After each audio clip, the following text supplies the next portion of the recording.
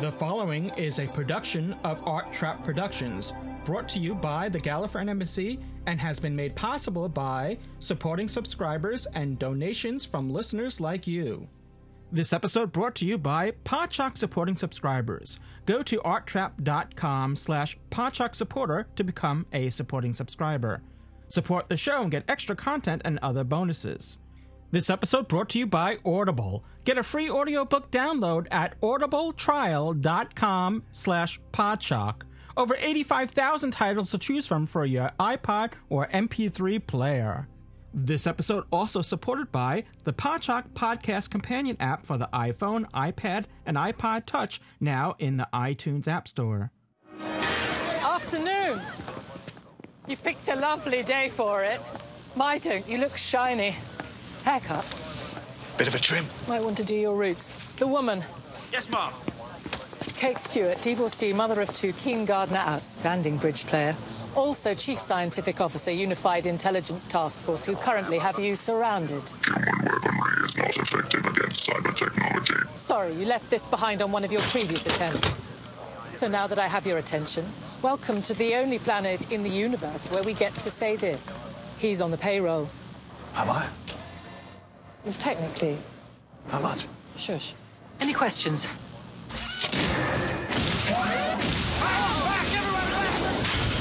Oh my God. Is it supposed to do that? Is that you?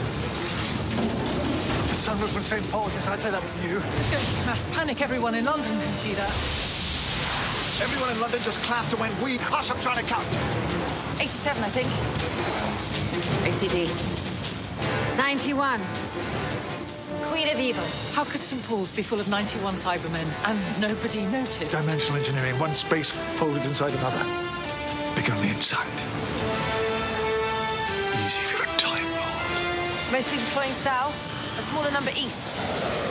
Yeah, but one straight up. So 91 isn't a coincidence. Of course it isn't. Osgood, 91. Explain. 91 areas of significant population density in the British Isles. That's one Cyberman for every city and major town. It's happening everywhere, all over the world, right now. Live from the cloud, it's Doctor Who, Podshock.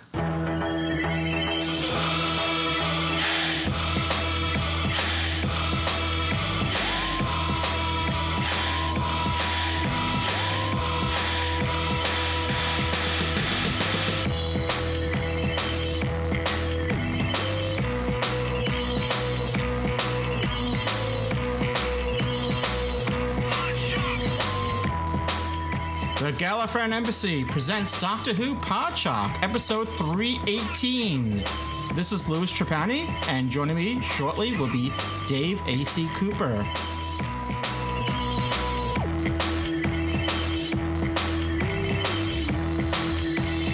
Doctor Who Podshock!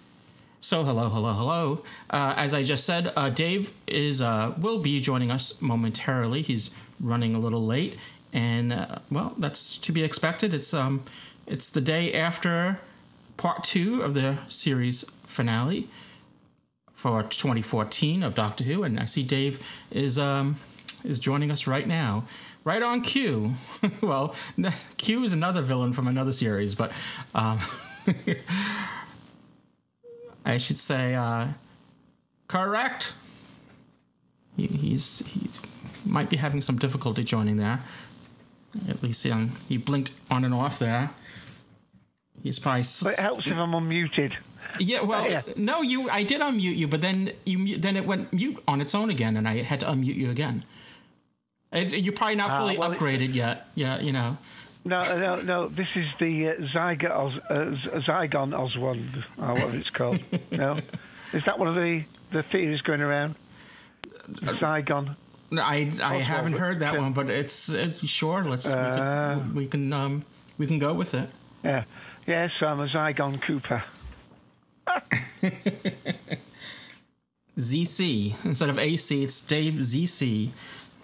Zygon Cooper. Yeah. How are you, Dave? I'm very good indeed. Very good indeed. I'm very good indeed. So it can't be me. You're an android. Yeah. It's all that refreshing rain. Mm-hmm. Yeah, that Well, it wasn't dark water, so it was pollination. That water? I thought it was wine. There you go. Fooled again. It could have been. It probably would have. It probably would have worked better if it was.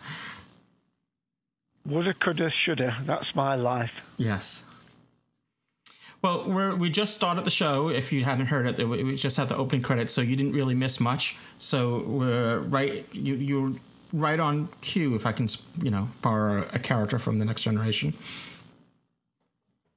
Indeed. Thank you very much. So we have Kyle, and I should also remind everyone that obviously this is a live show. Feel free to call in while we're live at 724-444-7444. May the fours be with you. All those fours. So once again, 724-444-7444. And the call ID for the show is 23358. Once again, that's 23358. And if you're not if you're not calling during the live show, you can always send in your feedback. Go to podshock.net and tap on if you're on a touchscreen device, tap on it, or click if you're on a traditional mouse or other pointer device on a computer. There's a tab there for feedback, and we'll tell you how to send feedback to feedback@podshock.net, or use the Podshock public call box. But I'll remind you at the end of the show about that. Let's we do have a live chat session while the show is taking place. Among the many in there are Kyle, who's a regular, who's been kind enough to supply some of the overnight figures for this episode, which we're about to review. Death in Heaven. But before we do, so Kyle has put in that it was 4.5 million, up from 5.27 last week. So definitely an increase, which I somewhat predicted. With when you have a two-parter series finale, usually it's unless the first part is really horrible, it's going to build momentum, and you're going to get more people tuning in for the following week because of the anticipation. He also put in Dark Water final figures, which was last week's, was 7.34 million. So I guess those are respectable figures. I'm not sure. I'm assuming that just counts broadcasts and not streaming and all that. I don't know. Yeah, there's certainly the Death in Heaven figures for that. The Dark Waters are the final figures, although it doesn't give the final chart position yet. And this is on DoctorWhoNews.net, and I'm sure there are other places where you can find it. I did notice earlier this afternoon, maybe about 2-3 hours ago, I happened to come across iTunes, the listing on iTunes, and it was the number two downloaded TV show episode. The number 2 most downloaded episode of a TV show was Death in Heaven. So, wow, not bad. Yeah, that is good. I mean, I don't know what people have to pay for it, but it's excellent. It's because by the per episode, it's $2.99 US if you buy it by the episode. If you get the season pass, it probably works out to be cheaper, because then you get all the episodes plus the extras, and it comes out to be like 23. If you include the extras, it's like 23 or 24 episodes that you're downloading. Again, I'm including the extras as episodes because that's how it's counted on iTunes. Yeah, Carl's put $39.99 actually, but I couldn't. I bought it, back in the summer or whenever it was, made available, so I couldn't remember what it was. That sounds about right. Yes.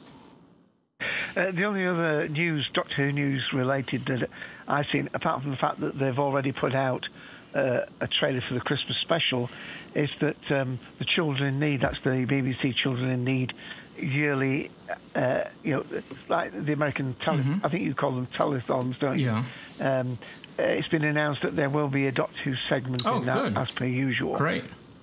No, I hadn't heard that. That's great. It's usually this time of the year. It's usually around Thanksgiving, isn't it?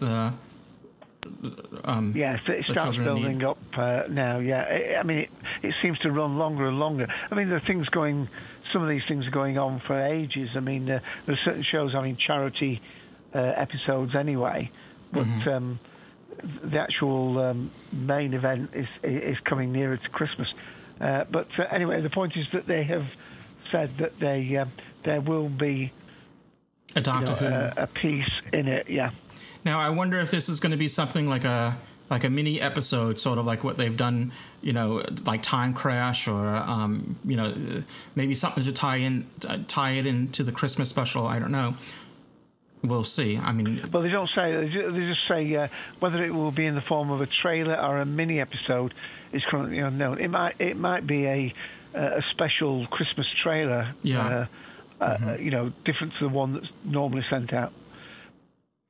Which is nice, but I prefer those little mini episodes, especially, since Stephen Moffat did say, after last year, we had a couple successful mini episodes that went out through the net. We had, the most popular one would be The Night of the Doctor, and he had said, that he would like to do more of those on the net, those mini episodes, if for the lack of a better term. Right. But speaking of the trailer, it wasn't included in iTunes. That trailer, I did see it, but unfortunately it wasn't part of the next time. We'll get to it on our review how, they broke up the credits and all that, but there was, after the credits were over, there was no, next time or a Christmas trailer, at least not on iTunes, on the streaming version there. So, but it's... You probably, if you haven't seen it yet, I'm sure you can catch it on the BBC YouTube channel. It should be there. I probably won't watch it because I don't really believe in opening my Christmas presents early. Well, we'll hold that to you, So we'll hold it to you. Okay. Well, I guess that rounds up the major news. Should I give our usual warning before we get into our review? Oh, please do. I enjoy it. Okay. Well, this is the series finale, so there's lots to talk about, and as always, there's going to be no holding back on what we're going to talk about. So if you haven't seen Death in Heaven, remember... Spoilers. Spoilers. Again. Spoilers. Spoilers. Spoilers. Spoilers. Well, you heard it here. Spoilers ahead. Spoilers. Spoilers. All right. Yes, we're going to be talking about spoilers and all other car accessories. All right. I'm running that joke into the ground. It wasn't rain, man scout. It was pollen. Cyber pollen. Every tiny particle of a Cyberman contains the plans to make another Cyberman. All it has to do is to make a contact with compatible living organic matter and bang, full conversion.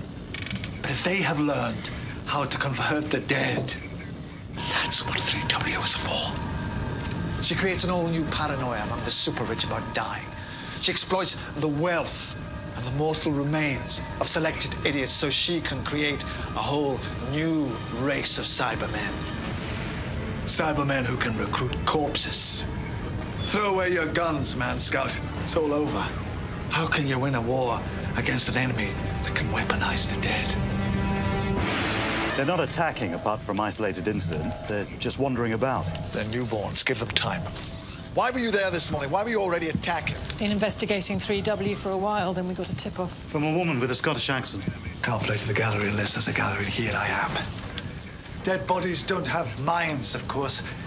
But she's been upgrading dying minds to a hard drive for a long time. So she upgrades the hardware and then she updates the software. What do you mean a long time? How long? Well, she must have a TARDIS somewhere, so as long as she likes. The past, the future. How long, Doctor? How long has the human race had a concept of an afterlife? Turns out the afterlife is real, and it's emptying. Every graveyard on planet Earth is about to burst its banks. So this was written by Stephen Moffat, and it's directed once again by Rachel Talalay. I believe that's how it's pronounced.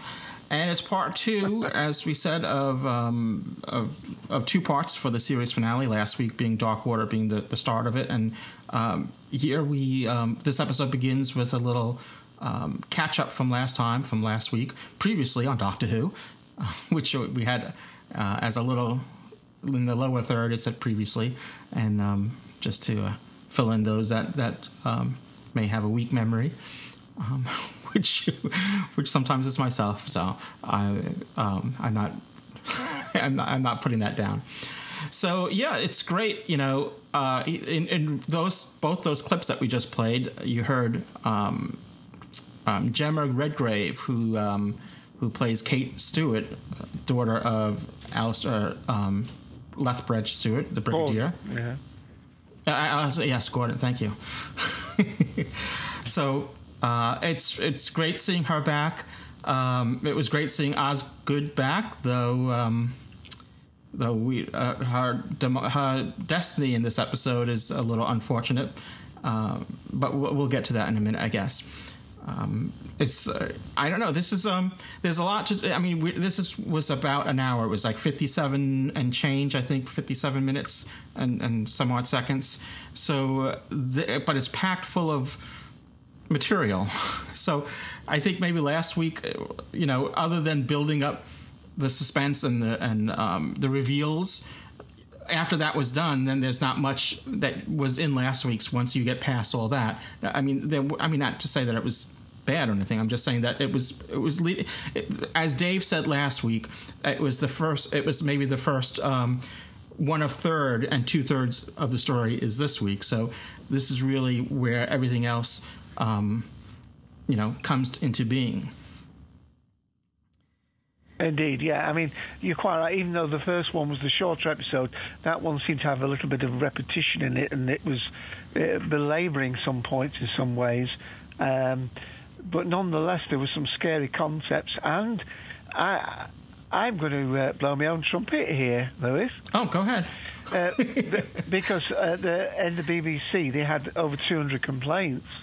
Oh, yes, about the concept of people who were dead feeling pain. Although that was then immediately dismissed by the doctors, balderdash. And of course, as we find here in this second two-parter, that the master and Missy wanted to frighten people off cremation, because with cremation she had no material for her Cybermen, so it was in her interest for people over a number of years. And you heard in that clip, the doctor, by the way, very kindly reminds everybody that she must have a TARDIS somewhere nearby. So the escape route is already planned for whatever. Perhaps it looks like a gravestone at the moment, the TARDIS. You never know. The point is that that was what was happening. And as I say, on the show Podshock last week, and that was of course episode 317, wasn't it? I said that I thought that it was a bit too difficult for young people to have that, especially if they've just lost a granny or a nanny, in a week or two later, and there's suddenly been told that that they're still in pain. Yeah. And although you might argue, well, 200 or 100 and whatever it was complaints out of 5.5 million people watching, it's not a lot. They usually, on complaints in the BBC, go on something like, and they do it with, if they get letters in, it's sort of, for every 10 people that think, oh, that's a bit naughty, only one of those will maybe say, I'm going to write a letter. Yeah. Yeah. And only one of those 10 that say I'm going to write the letter, and only 1 in 10 of those that write the letter actually can find the stamp and be bothered to post it, or they cool. So for every letter they get, they can assume there's at least another 99 people that didn't who take had a similar action, thought, but were too lazy to do anything. Yeah. So it was quite a thing.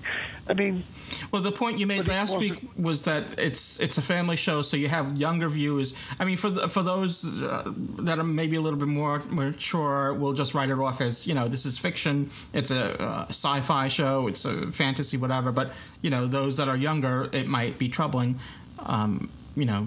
dealing with that concept. Indeed. So, I mean, we had a lot late, but there's still some repetitiveness. In the clips, I skipped over the first part, which is really what, again, I think was Stephen Moffat baiting the fans somewhat, where we have the scene where Clara declares that she's the Doctor. Yes. Now, it was obviously a subterfuge, so that the Cyberman didn't kill her. But of course, if that's taken out of context and you use that as like a little promo or a little teaser, well, they did, or even it gets leaked. Yeah, it was in the trailer for after in the Forest of the Night, when they had the trailer for the following week, which was essentially a trailer for both episodes, since last week didn't have a trailer for this one.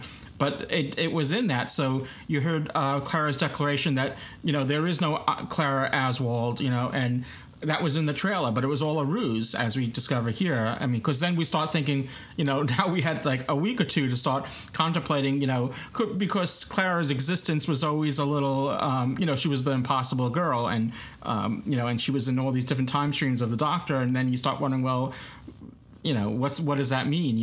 Is this, who is Clara and all that, and is this really the real Clara? And, but it turns out to be that was just... Like you said, Stephen Moffat playing with us. More and more important. More and more important. The only thing was, and I did quite like the way, by the way, that it wasn't a Cyberdyne badge, but the badge on the front. They got rid of this. That's Pete's World Cybermen. So I think we are to assume that these are our world Cybermen. Indeed, but it was a scanning device, wasn't it? We had this lovely blue light come scanner. Now, one would have thought that scan would have shown up the fact she only had one heart, which I suppose was a little bit of a flaw in that. But on the other hand, it was at least her thinking on her feet. The more she's with the Doctor, the more she thinks like the Doctor. Of course, she's had proclivity to lie now, which, again, has been one of the things that has played out in the Danny character. I think... the Danny Pink character has not been... it's been difficult to like Danny Pink as a character, I think, because he's been so... had this defensive shell in terms of, being this wounded soldier. Wounded in terms of the torment that he had. Obviously, we found out that it was a real world war that he was involved in, and it was this guilt that he had for killing this young child that had been presumably hiding in a building, and then he'd thrown the grenade or whatever it was that had happened. But Dave, you weren't completely wrong about him being an unworldly soldier as well, because in the end, that's what he becomes. Okay, I'll take it. But the point being is that I think because Stephen Moffat, as we know, as you say, wrote this two-parter, he wrote the first two episodes as well. So, and obviously he appears on the writing credits of a few of these episodes, where we know from past experience that's usually where the show director is saying, well, I like the story, but I need to add this bit in for the story arc and so on. And I think it was all leading up to this scene where, we have Danny Pink and there was some confusion. I think some people weren't sure at the very end of the last episode whether Danny Pink had hit the delete button on his emotions or not. I was just hovering there. I think you suddenly noticed the reflection of that young boy in the iPad as well. Which was obviously reflecting the importance of the boy would play in this part. But it's interesting that we didn't see... I don't mean to stop on you, but it's interesting that we didn't see that scene pick up, because it left... That's how last episode left, and it didn't pick up... one might assume that's where this episode would pick up on, and it didn't. But if they'd have shown the resolution of that would have given away... Oh, yeah. ...what Danny was, in terms of when Clara takes this act of faith and she embraces him after his emotions have been, put in check. The Doctor believes that the scenario was that if they save him from all the pain. Remember, we've had this before where somebody's been served in changing. They have to get rid of the emotions because they'd look at themselves in the mirror and go mad. That was the scenario that's been used in the past, and that's one of the reasons. And also to make them more be controllable and so on. But the point is that Danny had to have that scene, and Clara had to be in jeopardy, and the doctor had to be put in this case where the doctor needs to know. We had that played out in the Mummy on the Orient Express, didn't we? Where Clara thought the doctor was heartless because he seemed to be recruiting that young girl from the luggage compartment to come and face the Mummy. Because the doctor needs to know about the mummy, so it looks as though he's going to let another one die, so I could save you. The same thing we had with the Into the Dalek one, where catch this, oh, will that save me? Well, no, but it would track where he would go to. So in this case, we're led to this dilemma of the doctor. He has to know, but Danny won't tell him unless he releases him from the pain that he's in, and therefore putting Clara in jeopardy, and so on. So I do feel as though Danny's likability is being sacrificed in a way all the way through, simply because of this more emotional scene that he wanted right at the end. Because and I was referring to him earlier as he's actually Danny Pinkslip now, isn't he? Because on the morgue table, because obviously externally there's no way of knowing which remains of human are inside each Cyberman. So you see him get off the table, and there's the little thingy, and it says Danny Pink. I didn't see that the first time. First time watching it, I saw him get up and grab the paper, but somehow I missed the name on it. So it wasn't until the second viewing but I figured it out somewhere along the line who it was. But it was interesting, not watching it the first time and actually not knowing it until I worked it out who it was. So I think they could have done it either way, but I think it was interesting the way they kept on referring back to the hand with the paper in it as a visual cue on since they all look the same, like who it is, which Cyberman it is. Yeah, I should perhaps clarify as well. In the UK, we don't. I believe in America, pink slip refers to the ownership of a car. Well, we don't have pink slips in that sense in the UK. In the US, it means you're fired. It means you've been made redundant. So it's when you get let go of a job, is you get your pink slip.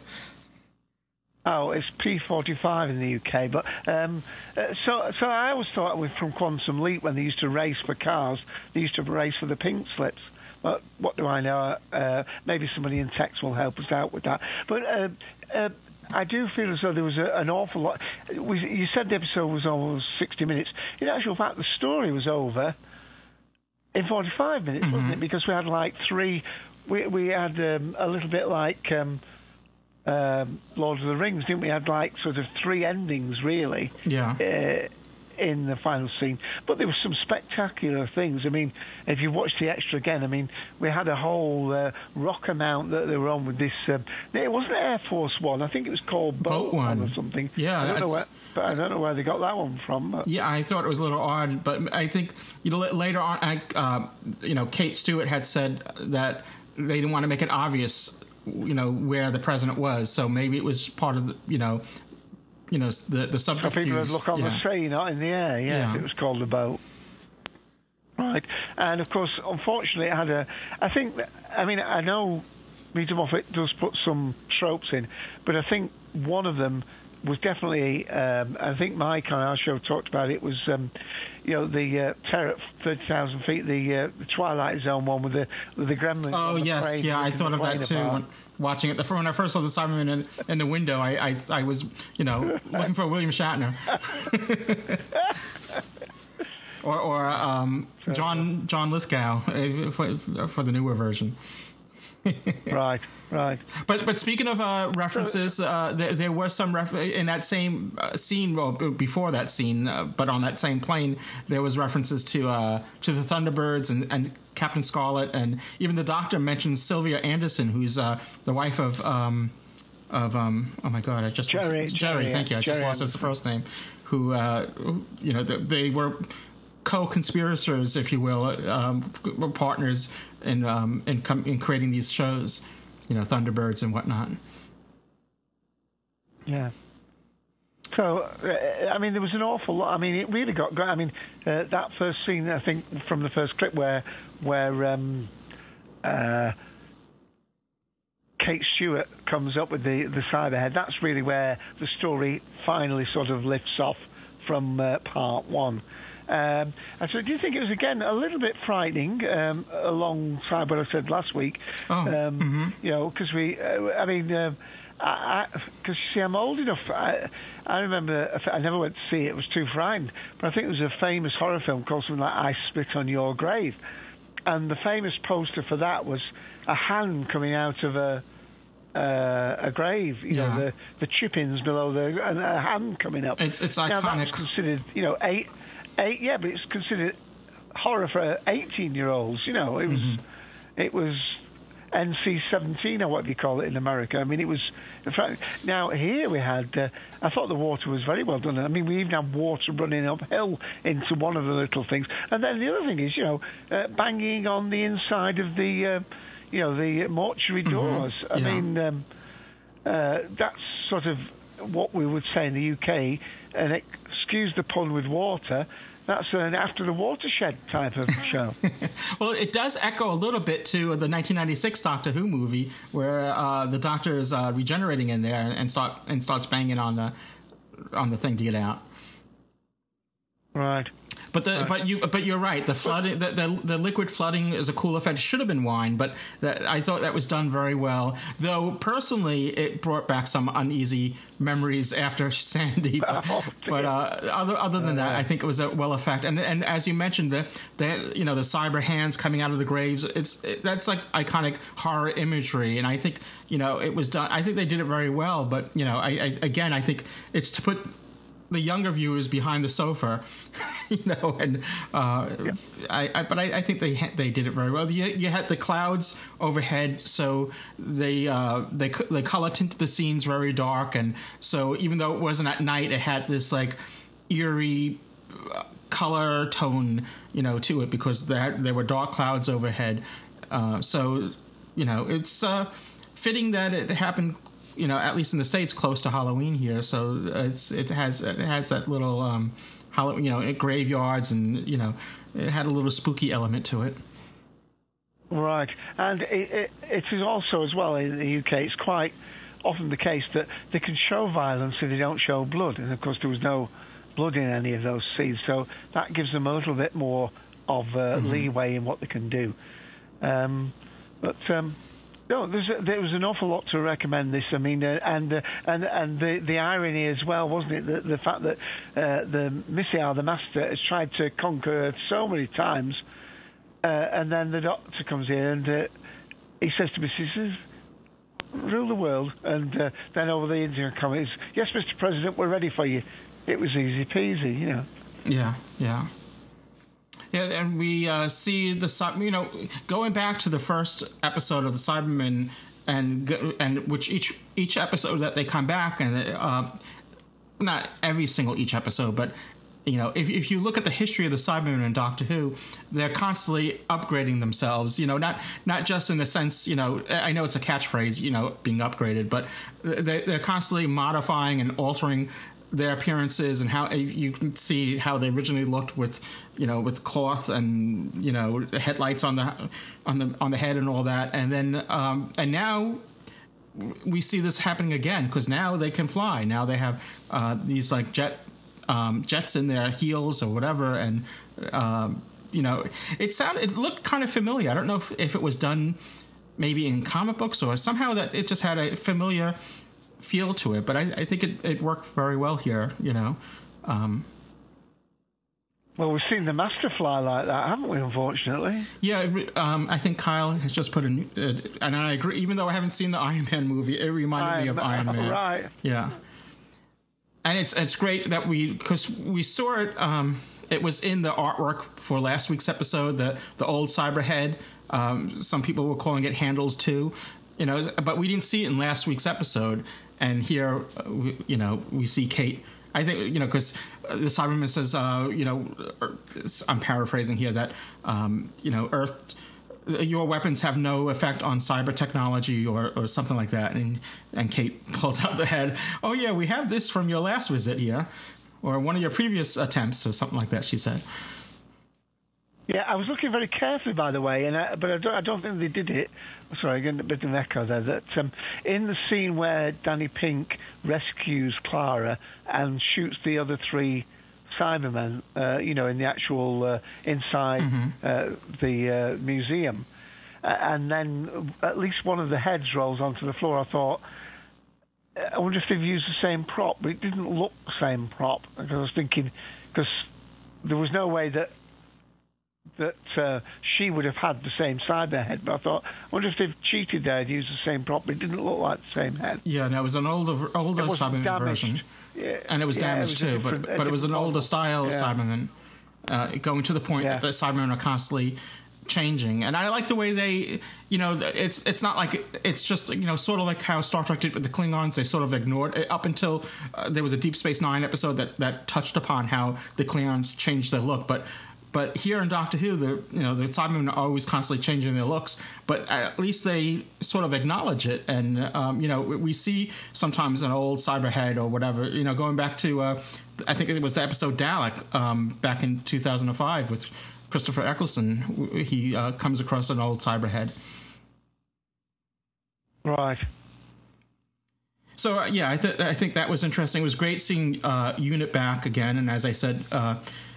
Gemma Redgrave comes back as Kate Stewart, and as I mentioned before, I don't want to get ahead of us. So why don't I play another clip and then we'll, or actually the clips. All right, whatever. I'll play another clip, though. Our discussion doesn't actually have to coincide with the order of the clips. No. Okay, here we go. Where did you get this number? The woman in the shop wrote it down. It's a helpline, isn't it? Computer helpline, love. That's the one. Best helpline in the universe. You put us together. I kept you together. Who put that advert in the paper? Who gave you my number? The woman in the shop. And there's a woman out there who's very keen that we stay together. Why? Because she's perfect, isn't it? The control freak and the man who should never be controlled. You'd go to hell if she asked. And she would. Phone's ringing, Doctor. Can you hear that? Now that is the sound of your chain being yanked. You, Doctor! Help me, Doctor. Help me, Doctor. Clara? Doctor. With Danny. Danny's dead, Clara. Not yet. Not quite, but he wants to be. Clara. Clara. He's a Cyberman. Doctor, Danny's a Cyberman. And he's crying. So we finally get the revelation of who was that woman in the shop, and and who placed that ad in the paper was all tied up there. Yeah, that was good that they did that. I mean, it may not be a big point, but he has been accused of leaving these things too late, and that seemed an appropriate time to sort that out. Yeah, and not that it was that surprising, because we were kind of piecing that together, that it was either Missy or someone that was being controlled by Missy, at some point. It was great seeing Matt Smith again in a flashback. Yeah, cameo. Yeah. So, and then I think right after that scene is where we lose, where we think she kills Kate's Stewart. I mean, right before that, she had killed Osgood, which I thought was an interesting character. And then instead of the scarf, now she's wearing a bow tie. I thought it was a nice, call back to, to the 50th anniversary special. Nice, nice bow tie. Or, she says bow ties are cool or something like that. So I think it was a really interesting character. I know the actress who plays her, what's her name? Ingrid Oliver enjoyed enjoyed the part as well, and she was a little upset to see the character go. But she said it's science fiction, so you never know. But they can do a time travel episode where they go back before she's expired. Before the character has a sister, and of course we have the Zygon copy of her as well. Yeah, well, we'll let Zygons be the Zygons. All right, Teal. So when I was watching it the first time, I really took it that after the I don't know I want to say the Master, but after Missy killed Osgood, I thought for sure she did the same with Kate Stewart, and I said, oh, that's a shame. It was such an interesting. Both of them were such interesting characters, but. If you've seen the extra episode, it was Stephen Moffat wanted when he brought the Master back, he wanted to make sure that people knew that he, she, I guess I'll use the pronoun she now, is evil, and there's nothing that's going to stop her from getting, getting her way, whatever. So be it who it is, someone's going to die. Someone, and it turned out to be Osgood. And somebody you cared about. I mean, like Ian was saying, he was saying that, the soldier on the plane got killed, but Colonel Ahmed. But you didn't really. I mean, he wasn't really a character. This was somebody who had been brought back, and you thought, oh, great, she's back. And she also showed she had initiative. She had, and she even, of course, virtually in a sort of what's the word? The way the Doctor said time and space to her. We assumed that was maybe an invite, a promise of a ride in the TARDIS. Yeah, I thought that was interesting. So there's a lot in this that there's just it seemed like scene after scene there was just a lot to enjoy. There was I think last week was sort of the appetizer before the meal, and also in this scene right before the plane starts to explode and crash and all that. Missy is we see that she has the technology that that's afforded with that wristband, I guess, is that she was able to transport like a transporter beam off the plane. She dematerialized off the plane, and then they were watching the Doctor fall. But maybe this transporter beam, her dematerializing like that, is a foreshadowing on how they'll bring her back into a future story. Possibly. Well, yes, indeed, because the Doctor was holding her own device at her, which we know because we saw her kill a few people with it. It was like a red flame, and the supposition is that the cyber with Stewart, the Colonel Lefman Stewart inside, fired the cyber weapon, which was presumably blue because they had the blue glowing light. But she also had that bracelet that she'd passed over. Now, if I was in charge of, alien soldiers, one thing I'd do is make sure I was impervious to their weapon that I was giving them. So that was whether it would trigger her to transport, or indeed, we know the Master's already been encased inside a ring once, don't we? From that one that was found on a funeral pyre and picked up, we assume that might have been the female body that became this Master. There's also some talk about from the Day of the Doctor whether the Master escaped from one of those pictures or paintings. But what I'm thinking is at that point when she was fired on, either one of those, I suppose it would have been a bit of coincidence. But if that gravestone nearby her was actually the entrance to her TARDIS, or indeed if she got zapped into that ring, I don't know. But well, there was an awful lot. I don't mean to belabor this, because I know we're reviewing Death in Heaven and not many people haven't seen the extra episode, but just going back to that because it has some information pertaining to this, where Stephen Moffat had mentioned about this, about the Master constantly dying during the era of Peter Davison and Colin Baker. The Master was constantly being killed off and was just come back, and it wasn't really fully explained. So I don't know if that's what he had plans to do, where she'll come back and not really fully explain what had happened. We'll see. But I think there are various different ways that they can wiggle their way, and explain it away. Oh, yeah, absolutely. I would think so. But now we see the Doctor descending from the sky, and immediately when I was watching this, I immediately thought of James Bond, and going back to I don't mean to, but going back to this extra thing is there's a short interview there with Peter Capaldi, and he had made the same reference to James Bond, because I don't remember the exact Bond films, but there was one or two Bond films where you see them falling out of the sky from an airplane and diving and able to kind of direct themselves while they're falling. It was Goldfinger's plane, wasn't it? Goldfinger's plane. He jumps out and he's fighting for a parachute of someone else. It could be. It's been a while since I've seen them all, but I have seen the majority of them.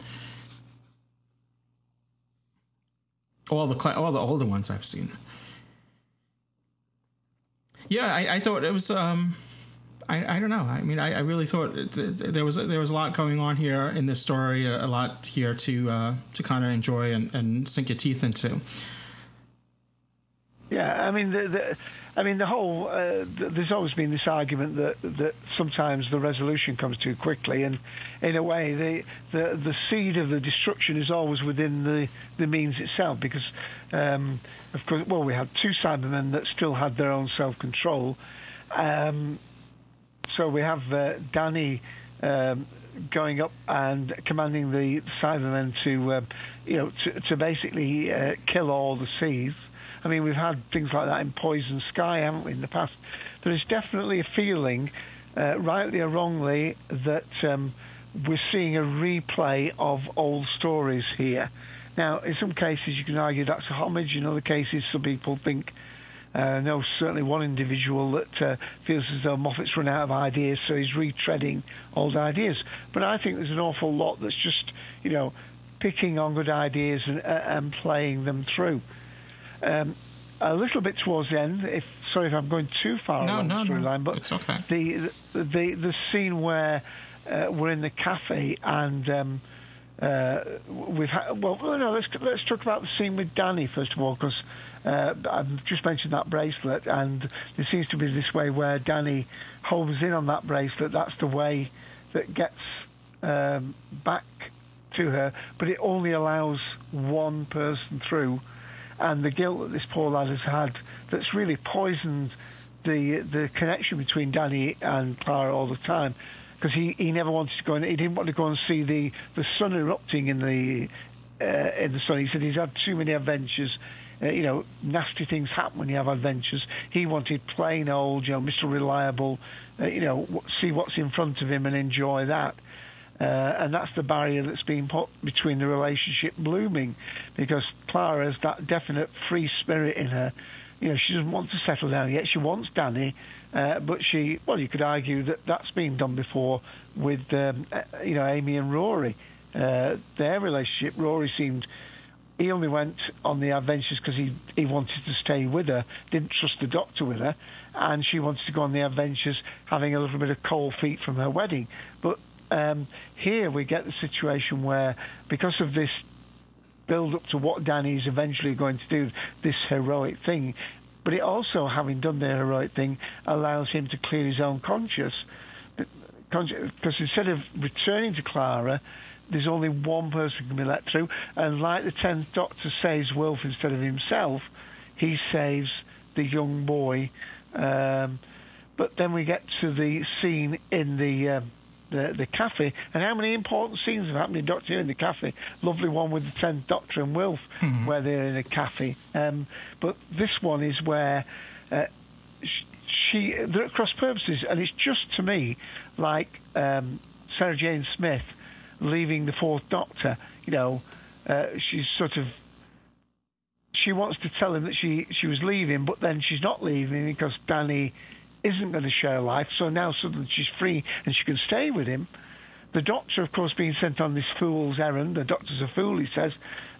So he goes to look for Gallifrey because he's jinxed into this idea that the one place he wouldn't look for Gallifrey was where it originally came from. So he goes to look for it, and then he's disheartened when he finds out. He opens the TARDIS door and it's not there. So, but that's only because the TARDIS was pointing the wrong direction. No, I'm joking. He just had to look in. There were back doors. It was right there. No. But it's refined the fact that he's going to search for it. Well, of course, with the Sarah Jane and the 4th Doctor, he was being summoned to Gallifrey, and he couldn't take at that point. He couldn't take non-Gallifreyans there, so he had to dismiss Sarah Jane.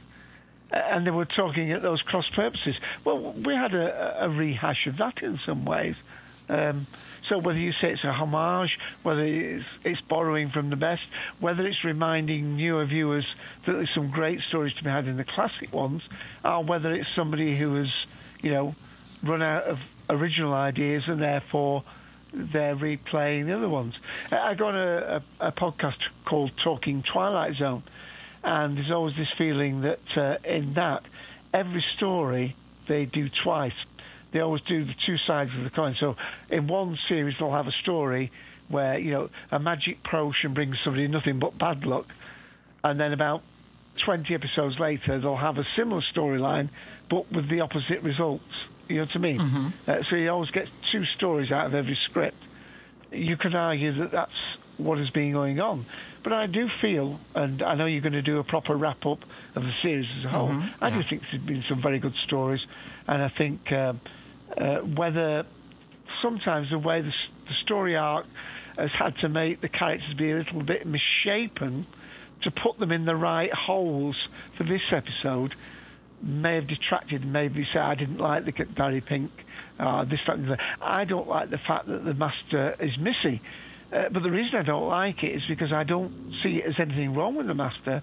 I just see it as being a precursor step to Stephen Moffat making the Doctor female. I'm going to get to that in a minute. But just getting back to what you originally were saying with retreading certain themes. I mean, I said that last week when Danny Pink passed away. I said, here we go again with the companion's boyfriend dying. Rory, anyone?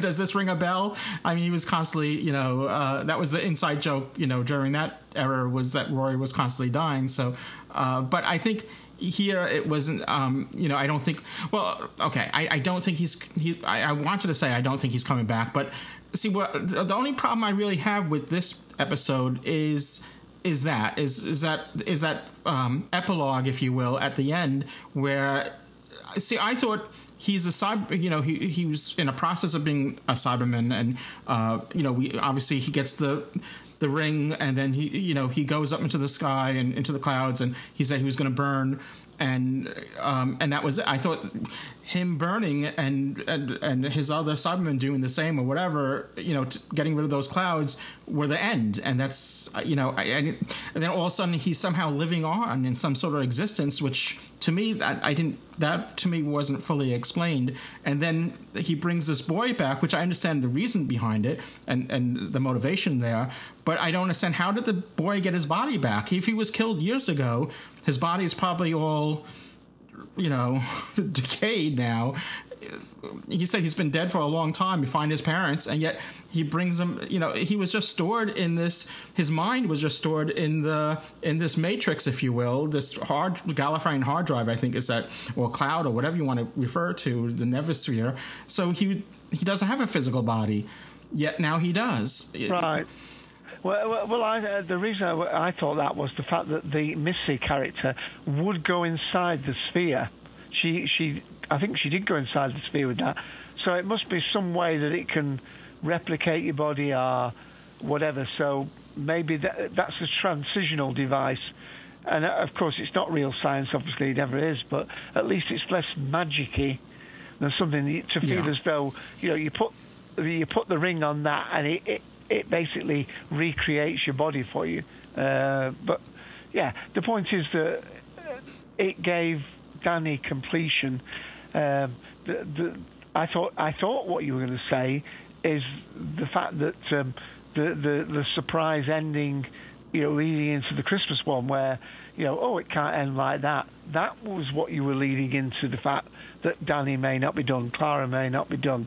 Oh, but yeah, I think Danny has to be done at this point. I hope, Dan, I hope it's not going to be another Rory thing where, he's going to constantly come back, but I don't think that's the case. I think we are going to see Clara again, though. I think for sure we'll see her in the Christmas special. And that whole Santa Claus scene was, which that was a shock, not a shock, but a surprise to me, because I wasn't expecting, when hearing that voice, I'm like, well, who could that be?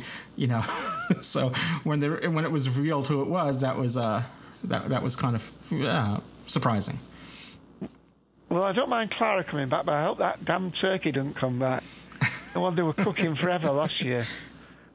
Yeah, you don't want your Thanksgiving dinner. Cooked, half cooked, not cooked. It was pale white. It was cooked.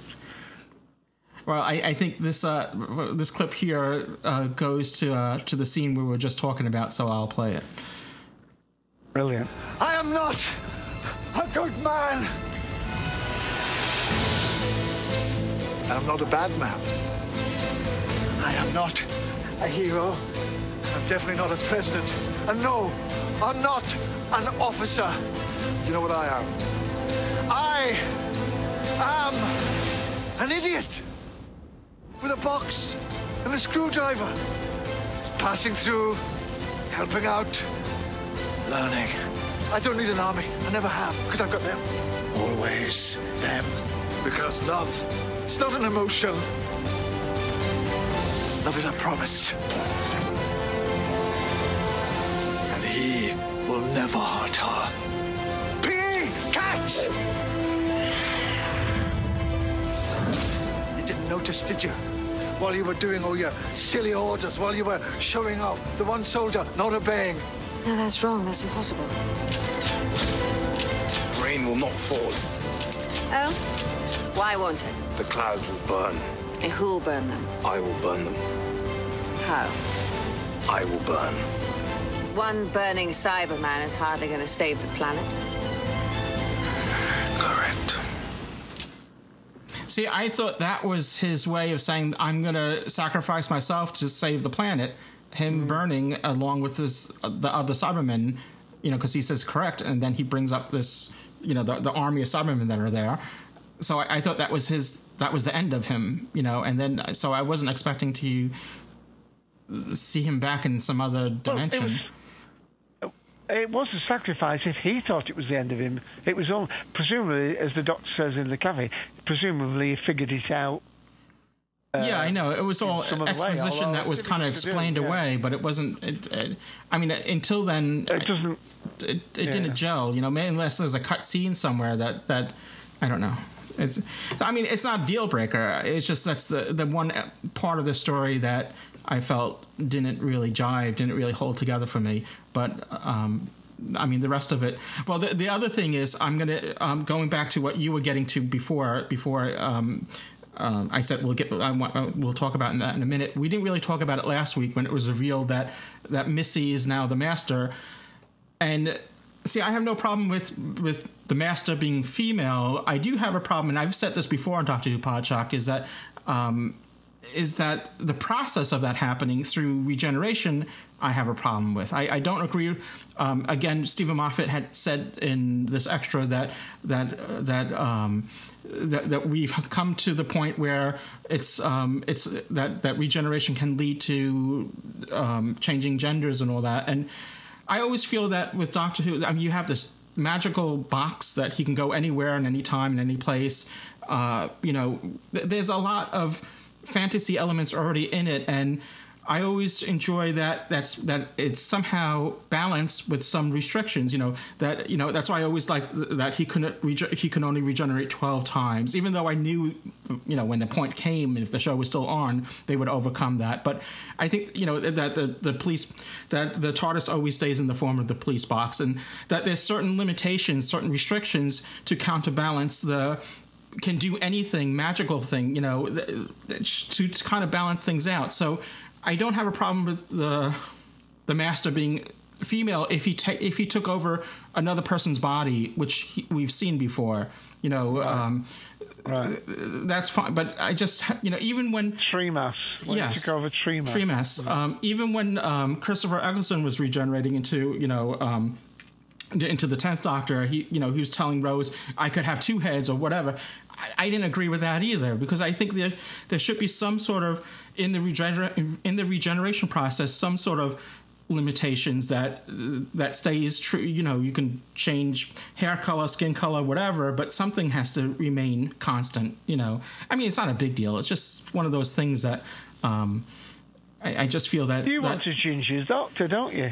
Yeah, I'm all for it. I mean, even if they were to bring the Doctor, if you said that you feel this is maybe a stepping stone for possibly changing the Doctor to a female. Yeah. And I've said it in the past where I wouldn't even have a problem with that. It's just if they could, if they restarted the series, him as a her, or if they did it some other way instead of regeneration, It's just, I feel that there needs to be a balance. And that's why I think when I'm watching Doctor Who, if there's too many fantasy elements, too much fanciful things that are going on, you're allowed a certain amount of, artistic license. But once you pass a certain point, then it just becomes too much. And I think inherently in Doctor Who, there's a certain amount of fanciful things, the TARDIS itself, the Time Lords and all that you need some sort of restriction, something to ground it, just to balance things out.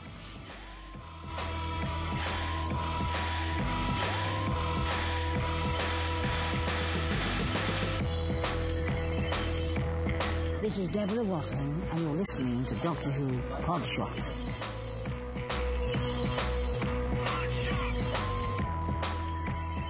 We'll continue with our review in just a moment. I'd like to remind everyone about Audible. Audible is the premier provider of digital audiobooks. Audible has over 150,000 titles to choose from in all different genres, including science fiction. They have hundreds of Doctor Who titles, but that's not it. They also have comedy, they have business, they have romance titles, and so much more. Audible titles will play on your iPhone, Kindle, Android, and more than 500 devices for listening anytime and anywhere. And for you, listeners of Doctor Who Podshock, Audible is offering a free audiobook download with a free 30-day trial, so you have a chance to check out their service. If in that time you decide it's not for you, simply cancel and you keep your free audiobook. It's yours to keep. To download your free audiobook, simply go to audibletrial.com/Podshock. Again, that's audibletrial.com/Podshock for your free audiobook. Have no fear. If you can't get to that URL now, you can't write it down, go to our website, podshock.net, later, and you'll find the link to it there as well. So last week we had recommended Invasion, which we were reviewing Darkwater, which had a nod there to the 1960s Cyberman story Invasion. And so we're going to continue on that thread with a recommendation for Tomb of the Cybermen, another 1967 story with the Second Doctor. The Doctor, Jamie, and Victoria meet up with a group of archaeologists that are intent on uncovering the mythical Tomb of the Cybermen. These tombs aren't filled with dark water, but they're just as terrifying. Similar effect. They also encounter the Cyber Leader and these Cyber Mats as well. So it's an interesting story. This audiobook uses the actual soundtrack from the TV series. There's also another version of Tomb of the Cybermen available on Audible, which is it's narrated from the novelization, which doesn't. So you have a selection there. This also includes a bonus interview with Fraser Hines, who does the narration here. It's written by Kit Petler and Jerry Davis. Let's hear a little bit from Doctor Who Tomb of the Cybermen.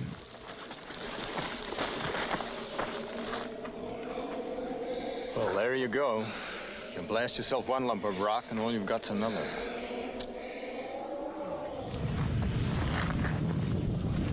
No, wait a minute! Look! Man, you just blew yourself a pair of doors. Well, come on! What are we waiting for? Elated, the expedition party begins to scramble up the cliff with Toberman leading the way. The group's financiers, Eric Klieg and the woman Kaftan, follow close behind him.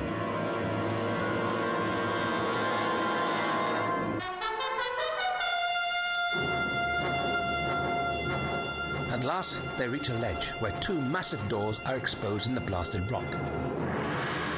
Two giant silver figures are embossed in the metal on either side, as if guarding the entrance. The expedition stands for a moment, breathless and awestruck. It is Kaftan who breaks the silence. £50 for the first man to open the doors.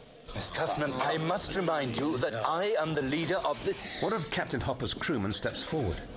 He approaches the doors and lifts his hands to grasp the handles. There's a blinding flash, and the man's body jerks and spasms before toppling to the ground.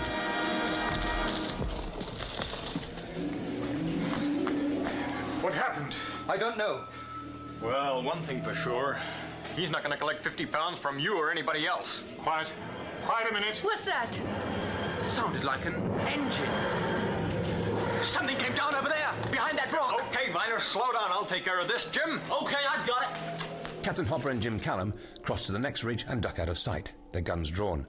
Parry and Rogers follow. The Doctor, Victoria and Jamie appear, the Doctor leading a nervous Victoria by the hand, while Jamie, resplendent as usual in his clan tartan, brings up the rear.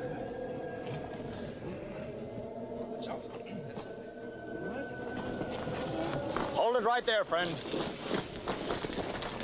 If you put it like that, I certainly will. Did you hear that, Professor? English. Yes. All right, Hopper. The captain lowers his gun. Thank you. Who are you and where do you come from? And you'd better have a good story. Maybe you'll not get one. Listen, fella, we're not playing games. You'd better listen to him. What's been happening over here? The Doctor makes his way down to the ledge and stoops to examine the dead crewman. He was killed the moment you made your appearance. Ah, and you think we did it? Oh, no, I can assure you we had nothing to do with the death of this man. He appears to have been electrocuted. Trying to open these doors, perhaps? He seems to know all the answers. Wise guy. I think this fellow must be a member of a rival expedition. Expedition? We've tried to keep it secret. Unsuccessfully, it now appears. Look at him. Archaeologists written all over him. Really doesn't show. There, you see? It's impossible to keep a secret in the scientific world. Doctor, what do you mean? Tell them, Doctor. Go on, tell them. No, not until they tell us the purpose of their expedition. This is an archaeological expedition. We're searching the universe for the last remains of the Cybermen. Cybermen? You mean to say they came from here? But of course. Telos was their home. This is the entrance to their city. We know they died out many centuries ago. What we don't know is why they died out. Callum, Rogers, get him back to the rocket. I'll be with you in a minute. Okay. Well, that's that. Are you coming back to the rocket with me, Professor? What for? You're not going on with this, are you? Look, I don't know if these people had anything to do with it or not, but one of my men has just been killed. You're not paying that kind of money. Yes, I suppose that's quite true. Now, you think it over. Come on, let's go. We'll wait for you back at the ship. The problem, I take it, is to open these doors, right? Ha! Brilliant. That is the problem. And we would prefer it if you returned to wherever you came from. Oh, not very friendly, are they, Doctor? Oh, yes, do as he says. I'm afraid that became impossible the moment that name was mentioned. What name? Cybermen. Cybermen. What are they? I knew they were here on the same quest. No one would come here for any other reason. We must stay. Oh, Doctor. Oh, must we? I don't like the look of those things at all. We shall stay and help you with your search. Suppose we don't want your help. That's just it. You so obviously obviously do. Now, I'm sure we can agree. I can open those doors for you. It's our problem. And I suggest you take this ridiculous expedition of yours off this planet. It seems to me we have as much right here as you have. Of course you have. Mr. Klieg, must I remind you again that you do not speak for this expedition? I am its leader. You and Miss Kaftan are only here on sufferance. Oh, thank you. And whose money is paying for the hire of that rocket? Mine. I thought I made it quite clear that your financial support did not entitle you to a say in the running of this expedition. Of course, it was quite clear. Was it not, Eric? Of course. No one questions your leadership. Yes, sir. Good. That's all settled. And now we shall open these doors. Once again, that was Tomb of the Cybermen, and that could be your free audiobook selection. To download your free audiobook, as I said before, just go to audibletrial.com/Podshock. Again, that's audibletrial.com/Podshock for your free audiobook. And now let's get back to our review of Death in Heaven.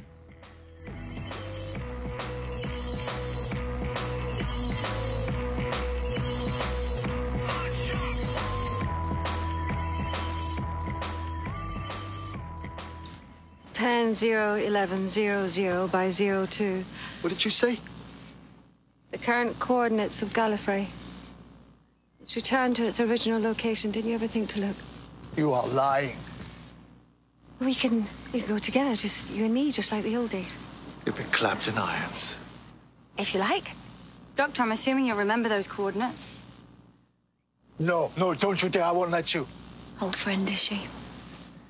If you've ever let this creature live, everything that happened today is on you. And you're not going to let her live again. Clara, all I'm doing is not letting you kill her. I never said I was letting her live. Doctor. To save her soul. But who, my dear, will save yours? Say something nice. Please. You win. I know.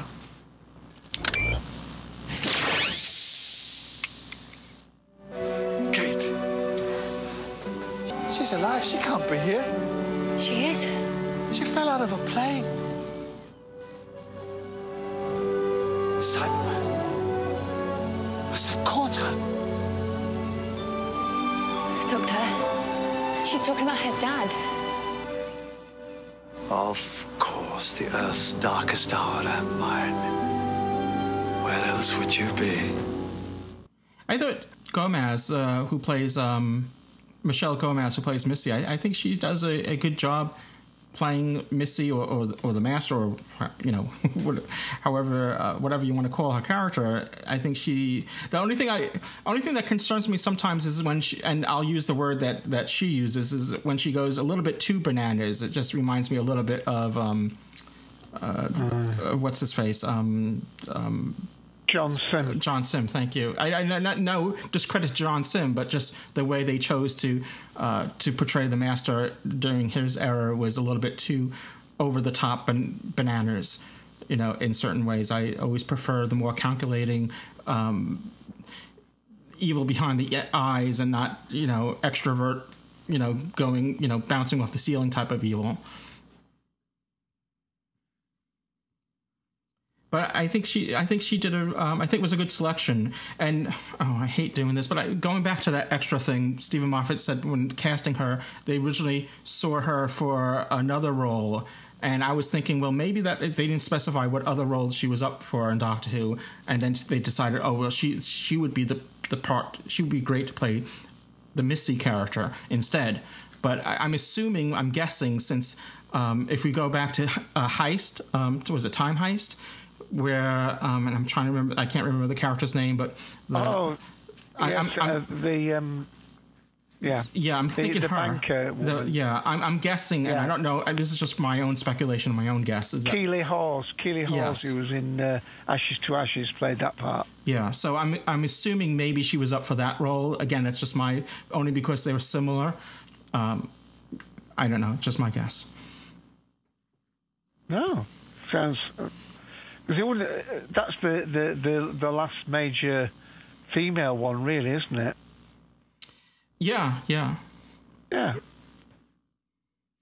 So once again, we'll open it up to callers. The number here is 724-444-7444. Call ID is 23358. And as always, Podshock supporting subscribers will get preference in the queue.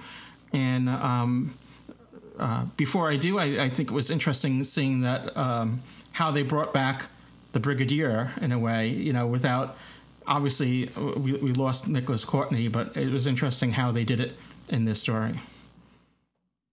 And they made sure at least they had his photograph on screen. Yeah. It was good. And I don't know if you want... Are we going to give our ratings before we go to the... Oh, we could, people in the queue? Yeah. So, I mean, sometimes I'll save it for the end, but we could. Lately, we've been doing it before.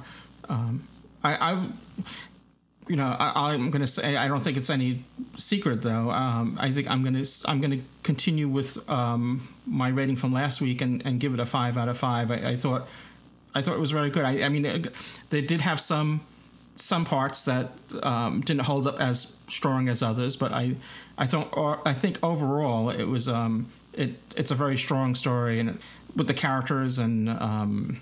Again, you could nitpick, and there's certain things, like I said, with the boy coming back and Danny being in some other dimension or whatever that was, you know, I had a little problems there, but I'll give it a 5 out of 5. All right. Well, I will certainly give it an absolutely very solid 4, maybe more than that. And those people who put their ratings in text, I'm sure we'll read those out by the end of the show, but we want to hear those people on audio, I think, first. But yeah. 4.5, definitely very strong, with just a few quibbles that may come back to bite me a little bit. That's probably why I'm holding back from a full 5. And I think I'm rating it more in terms of the other episodes of this series, of this season.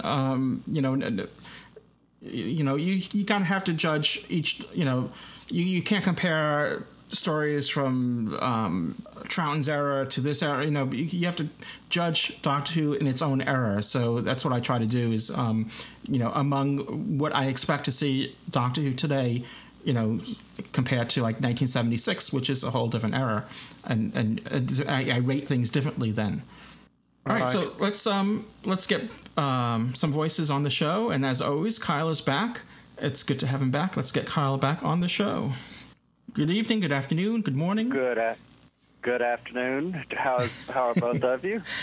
Doing well. Absolutely fine. Thanks for waiting. Thanks, yes. No problem at all. I really don't have that many comments today because you guys covered quite a bit of the information, but I will say that this episode made the entire series worthwhile for me. I'll go ahead and give my rating. I'll give it a strong 5. I thought it was fantastic. The scene with the Doctor, there were several scenes, but the scene with the Doctor flying into the TARDIS when he took hold of the jacket and you saw the red underlying, I just got a big flashback in my head of the third Doctor, which was really cool. Mm-hmm.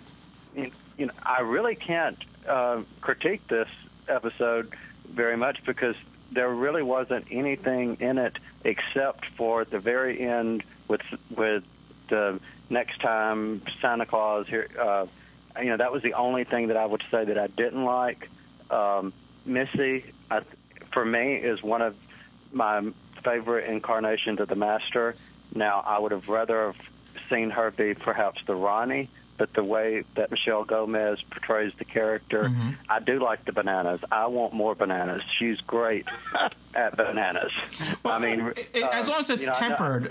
I mean, I think she did. I think she did it well. Yeah, I think the way that I think her amount of bananas is okay. I just fear that it might go too much. But I think she's been doing very. Well, if I compare her banana to you know, the way that John Sims did, I am so more into how she portrayed the zany, wacky, back and forth than his. His was a little more manic. Hers was crazy Mary Poppins. It's sort of a taunting bananas, I thought. But I agree. Exactly. I think I wasn't complaining that. I said I get worried, but she didn't cross the line. I think the amount of bananas that she displays, and I think it's done in a way where it's sort of like trying to get the Doctor's goat, or whatever other character that she's interacting with is trying to get to them in a certain way, and it's not just for effect. It is for effect, but it's not. It's for their effect, not for the audience effect. Right. Yeah. And another thing, one of my favorite scenes throughout the entire, it was the scene in the graveyard. It actually, I'll be honest, got me. I was choked up a little bit when you realized who, the Cyberman really was, and that the Cyberman was who had saved Kate from falling out of the plane. Mm-hmm. That was very well done. Then the salute, yes. Totally choked up there. That was brilliantly done. And I think that was the highlight of that entire episode for me. The prosthetics that they did on Danny was done excellently. I can't say anything negative. It made me now appreciate, and it kind of is a foreshadowing, and I know I'm bouncing here, but it was a little bit of foreshadowing of something that I said before, that I had a feeling that once we got to the end, my entire opinion of this entire season would change, in which it did. And I actually think it was one of the sadder seasons since it's come back, one of the darker, sadder seasons. So 5 out of 5. I thought it was fantastic. Ah, that's great. I mean, the thing. I mean, as soon as somebody mentioned Mary Poppins, I must admit I didn't like her coming down with her umbrella. Yeah, I was thinking of Steve. Rice Pudding Brain was mentioning it in our previous episodes, and I thought of him immediately when I saw that. I did not like the exit of Osgood, so to speak, because I did get that feeling, as you guys did, that we would have seen her as a future companion. However, with Doctor Who, anything is possible. So, there we go. That's my 2 cents. Like I said, don't really have that much, because all I can say is good things about it. So it was done very well.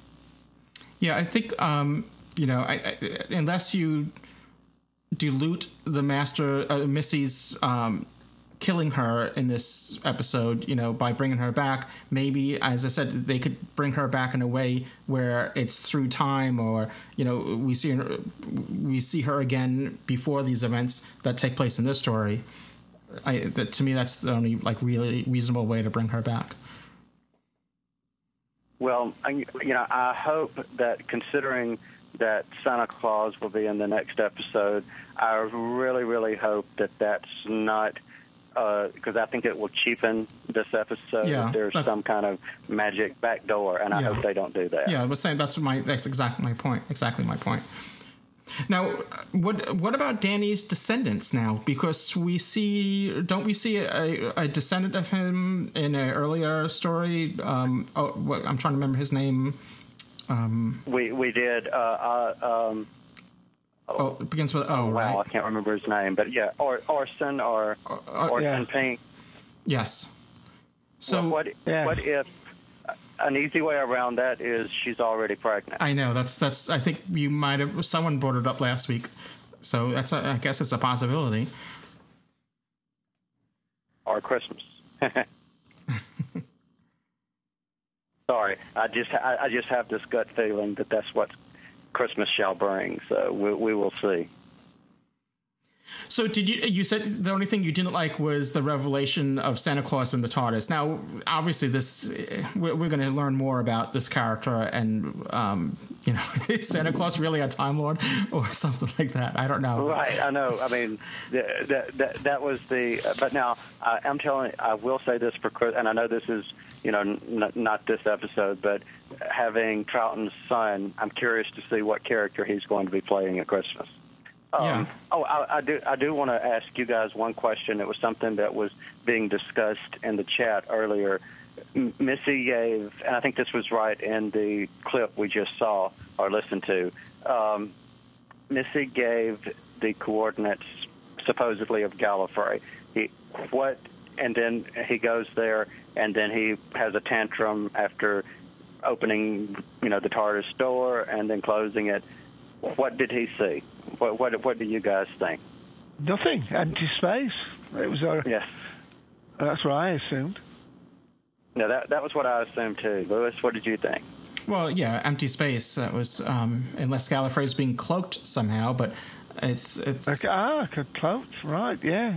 It was empty space. As I was joking before, it just happens to be that the TARDIS was pointing the wrong direction. If he had opened, if there were back doors, there was Gallifrey right there. He wasn't looking the right direction.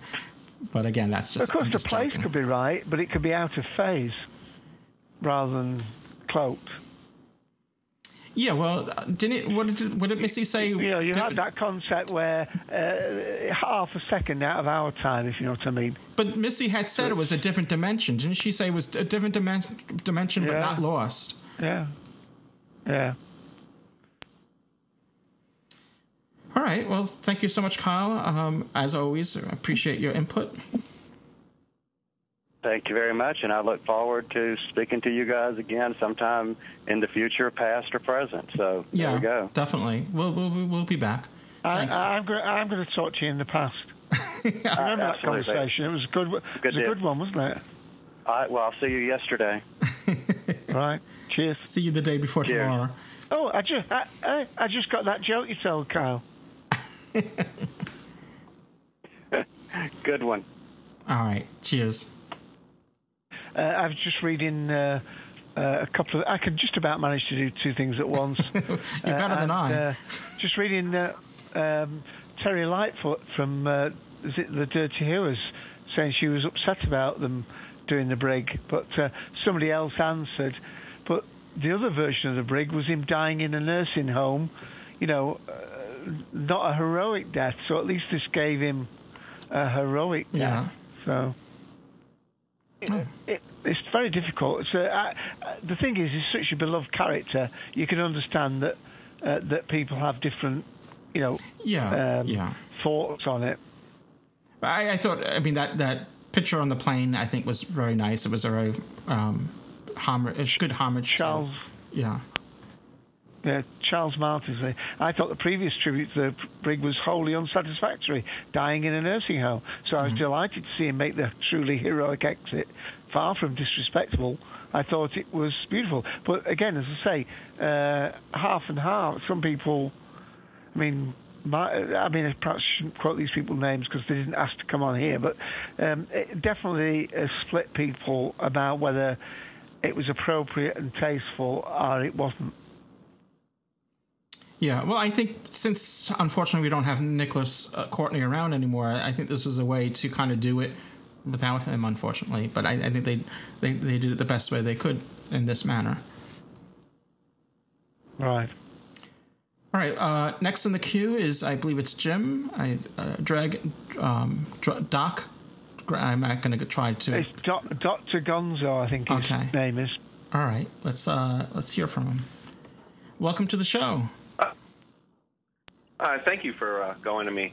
I agree. I think I felt really touched with the tribute to the brig, even as a Cyberman who by the way, wasn't destroyed. He kind of just went off. So that's true. He's not necessarily gone. Mm-hmm. True.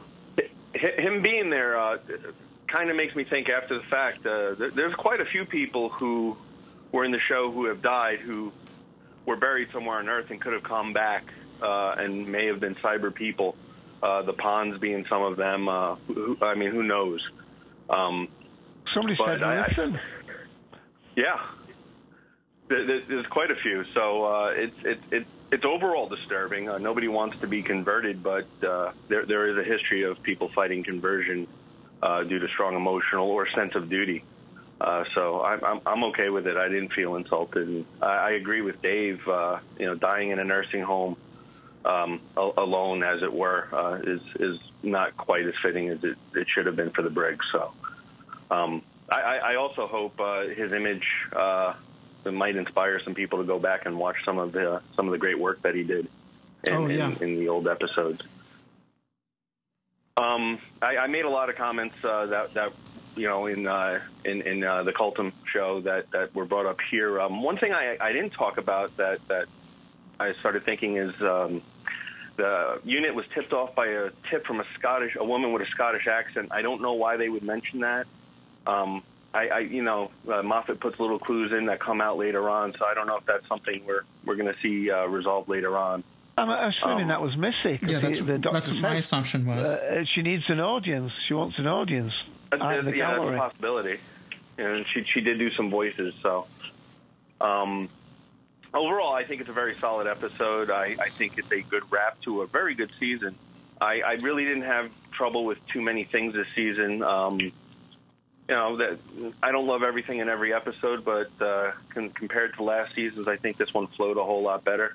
I think it's a really great launch for Capaldi as the Doctor. You're always nervous when you see a new Doctor coming out, and I was pretty hooked relatively quickly here.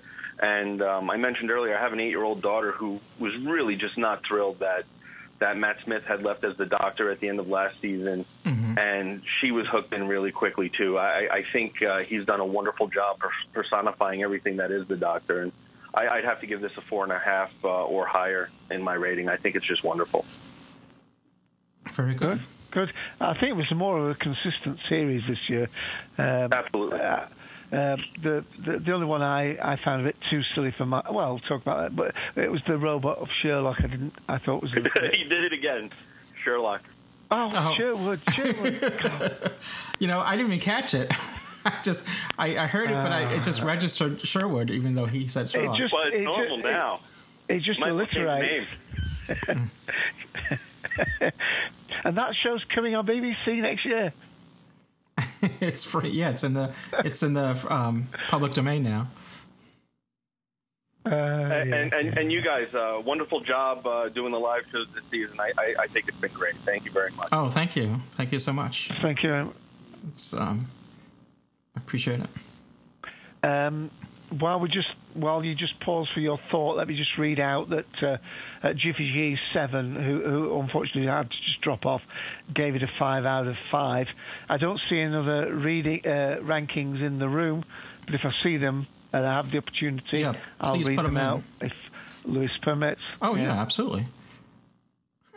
Yes, please put your ratings in the chat if you're in chat there. Also, as always, our website podshock.net. There's you can rate episodes there as well. There's each week with each new episode, there's a poll that goes up. So that's always interesting and seeing how people feel. It's the same 5 out of 5 TARDIS groans type. I mean, you can rate anywhere between that.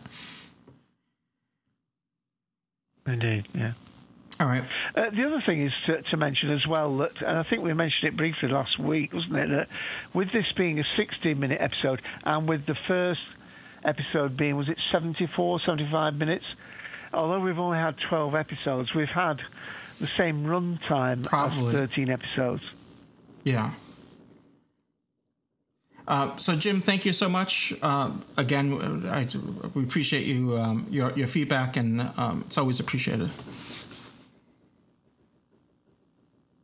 Thank you. Okay.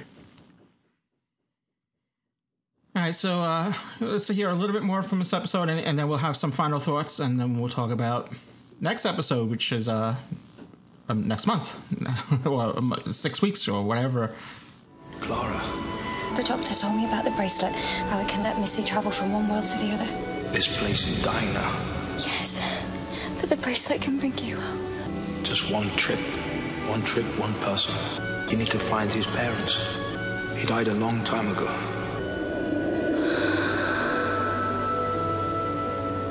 I'm sorry, Clara.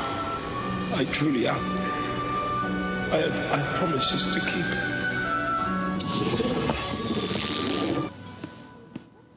Hey. Hey. I got your message. 2 weeks late. Not bad. Improving. I see you've got news for me. News? He figured it out then. P.E. figured out there was a way home. Yeah, he did. Oh, a good old P.E. You'll make a maths teacher yet. Listen, Doctor, there's something that I have to tell you, and it's not good news, so just listen, okay? I know. Sorry? I know exactly what you've got to tell me. You do? You and Danny are together now. That's great. That's how it should be. But the old man and the blue box, that's never going to fit in. So no more flying around. No more lying. Okay, no, that's not exactly... It's fine. No, it's not fine. It really isn't fine. I've found Gallif. To quote the Doctor, I'm thick.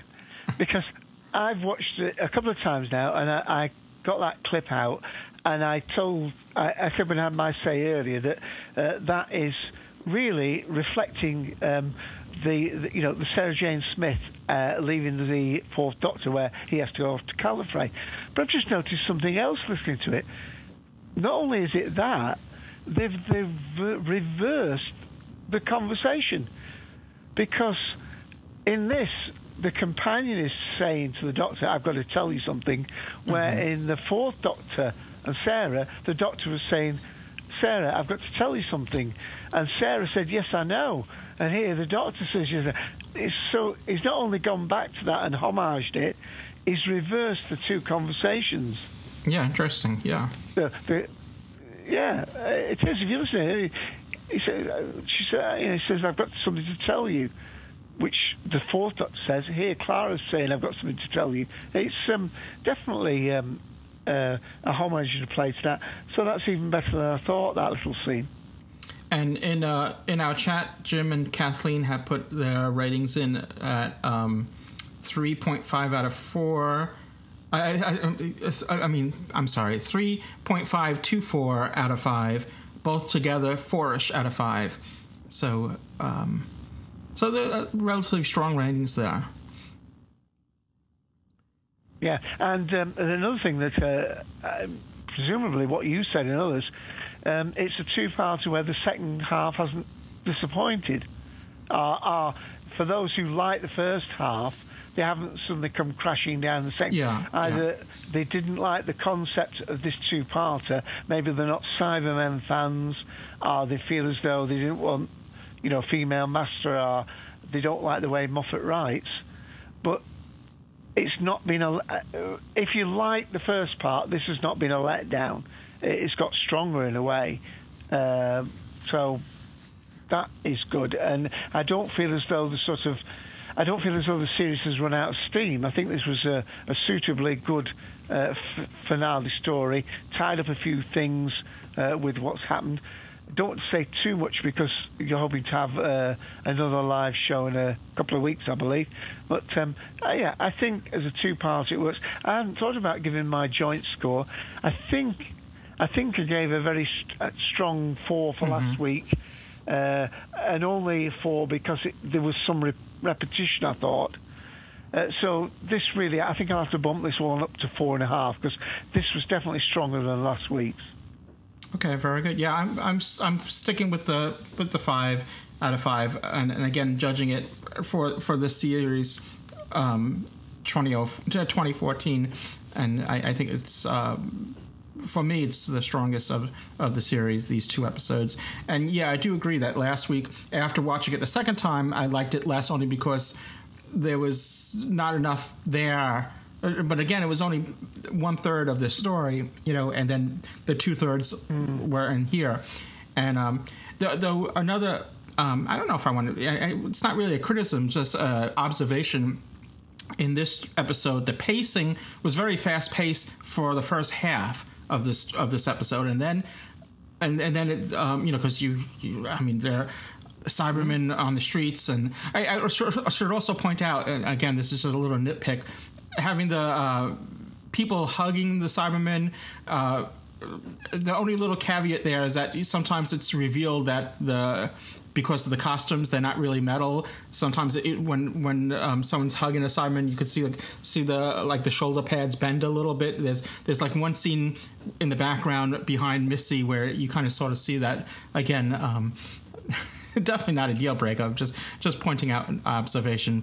Just like I said, with the pacing, it dramatically changes halfway through this episode because they're on the plane, the plane's exploding, he's falling. It's very fast paced, and then once they get to the cemetery, everything sort of kind of slows down. But they're still. I mean, not to say that that's bad. I'm just saying, just making that observation.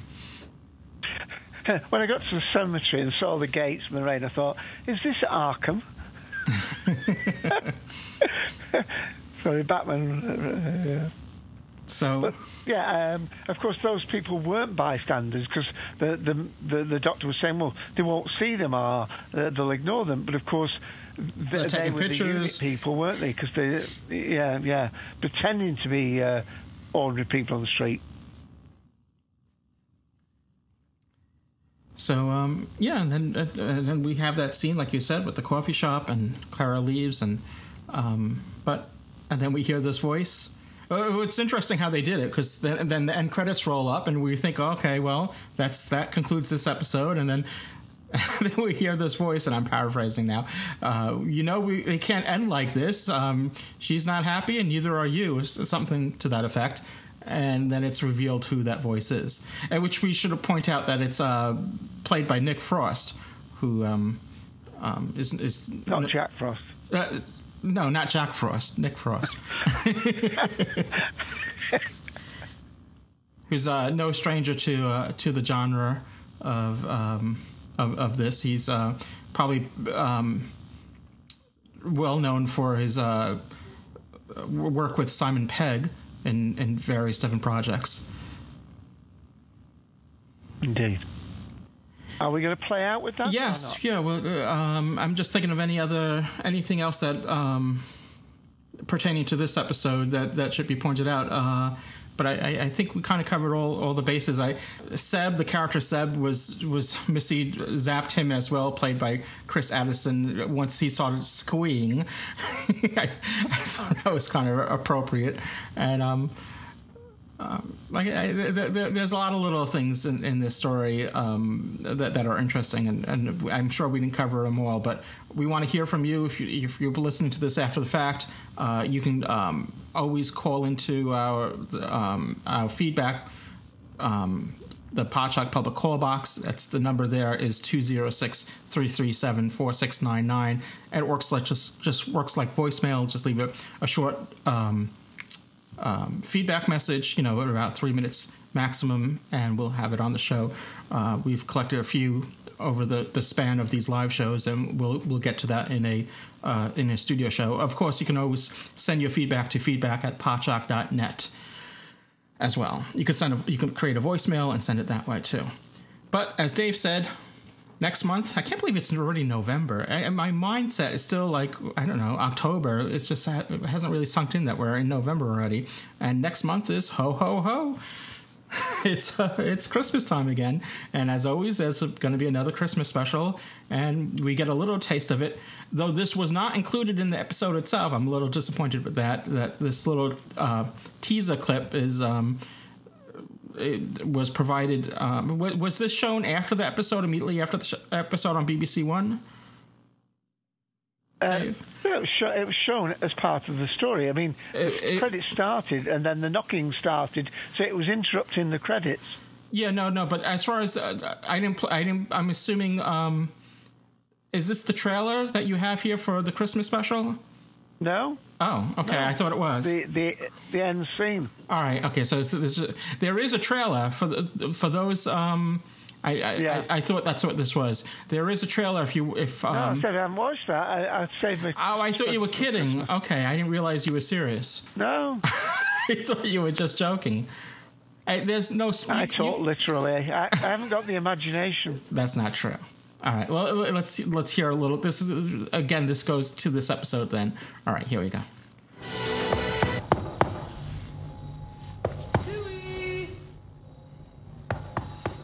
Hello, Doctor. You know it can't end like that. We need to get this sorted quickly. She's not all right, and neither are you. I'm coming in. There you are. I knew I'd get around to you eventually. Now, stop gawping and tell me. What do you want for Christmas?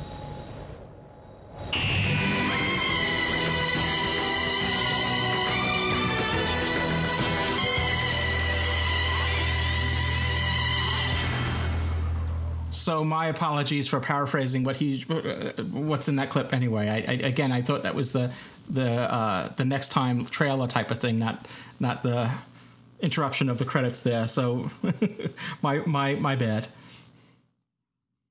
Yeah, the thing is there that to point out is that if we assume that there's a rational reason why this person's dressed up as Father Christmas rather than us going into Fairyland again, is how he gained access to the TARDIS. Because well, that's why I joked before that maybe he's a Time Lord or something. The way he was, I don't know. That's you know. I mean, this isn't. We've seen this is similar to the Titanic crashing into the TARDIS. You know, that was a little teaser, right, if you will. Was I don't remember the year. Was it 28? I don't know. Whenever it was. That was the Voyager, the start of the Voyager of the Dam one, wasn't it? Which was after maybe it was 2007. Been Last of the Time Lord. Yeah, yes, December. Yeah. Oh, look. Are you joking? That's 7 years ago. Wow. Oh, I need to sit down and a cup of coffee. No, I don't drink coffee. I've forgotten I don't drink coffee. It'll have to be tea. Well. Yeah, next year, as we enter next year, it's going to be the 10th anniversary of the series coming back. Believe it or not. All right, well, I guess that's going to wrap things up for this episode of Doctor Who Podshock. It's been interesting. It was good talking about this. Like I said, we still want to hear from you. We're going to do a series review, but we're not going to do it next week. We want to give some time for people to kind of rewatch some episodes, if you will. So we'll have that as sort of a coming soon date to be announced. We'll do a series review show where as we'll review the whole series as a whole. We won't repeat ourselves as far as going into each reviewing every episode, but just how it held up as a complete series. So we'll do that, and I'm looking forward to for everyone returning for that show. And like I said, keep we'll post it in the usual places when it's set. Oh, and as always, you can catch Dave on the Cultum Collective at 2 p.m. Eastern Standard Time, or Eastern Time. It doesn't necessarily have to be standard during Daylight Savings Time. It's not. So, but you can catch him on TalkShoe at that time, or after the fact on various pod-catching clients, iTunes, what have you. And if you want to know more about this particular story, it was episode 279, and we have a surprise caller calling in to the show. Mm-hmm. Someone who's actually been on Doctor Who. Yeah, Missy now. Yeah. All right. Well, I guess until then, cheers, everyone. Cheers.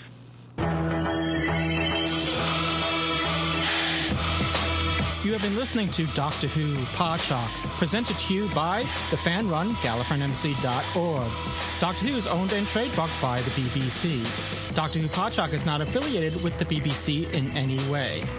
Doctor Who Podshock theme music by Jeff Smith at thejeffsmith.com. This has been a production of Art Trap Productions and has been made possible by supporting subscribers and donations from listeners like you.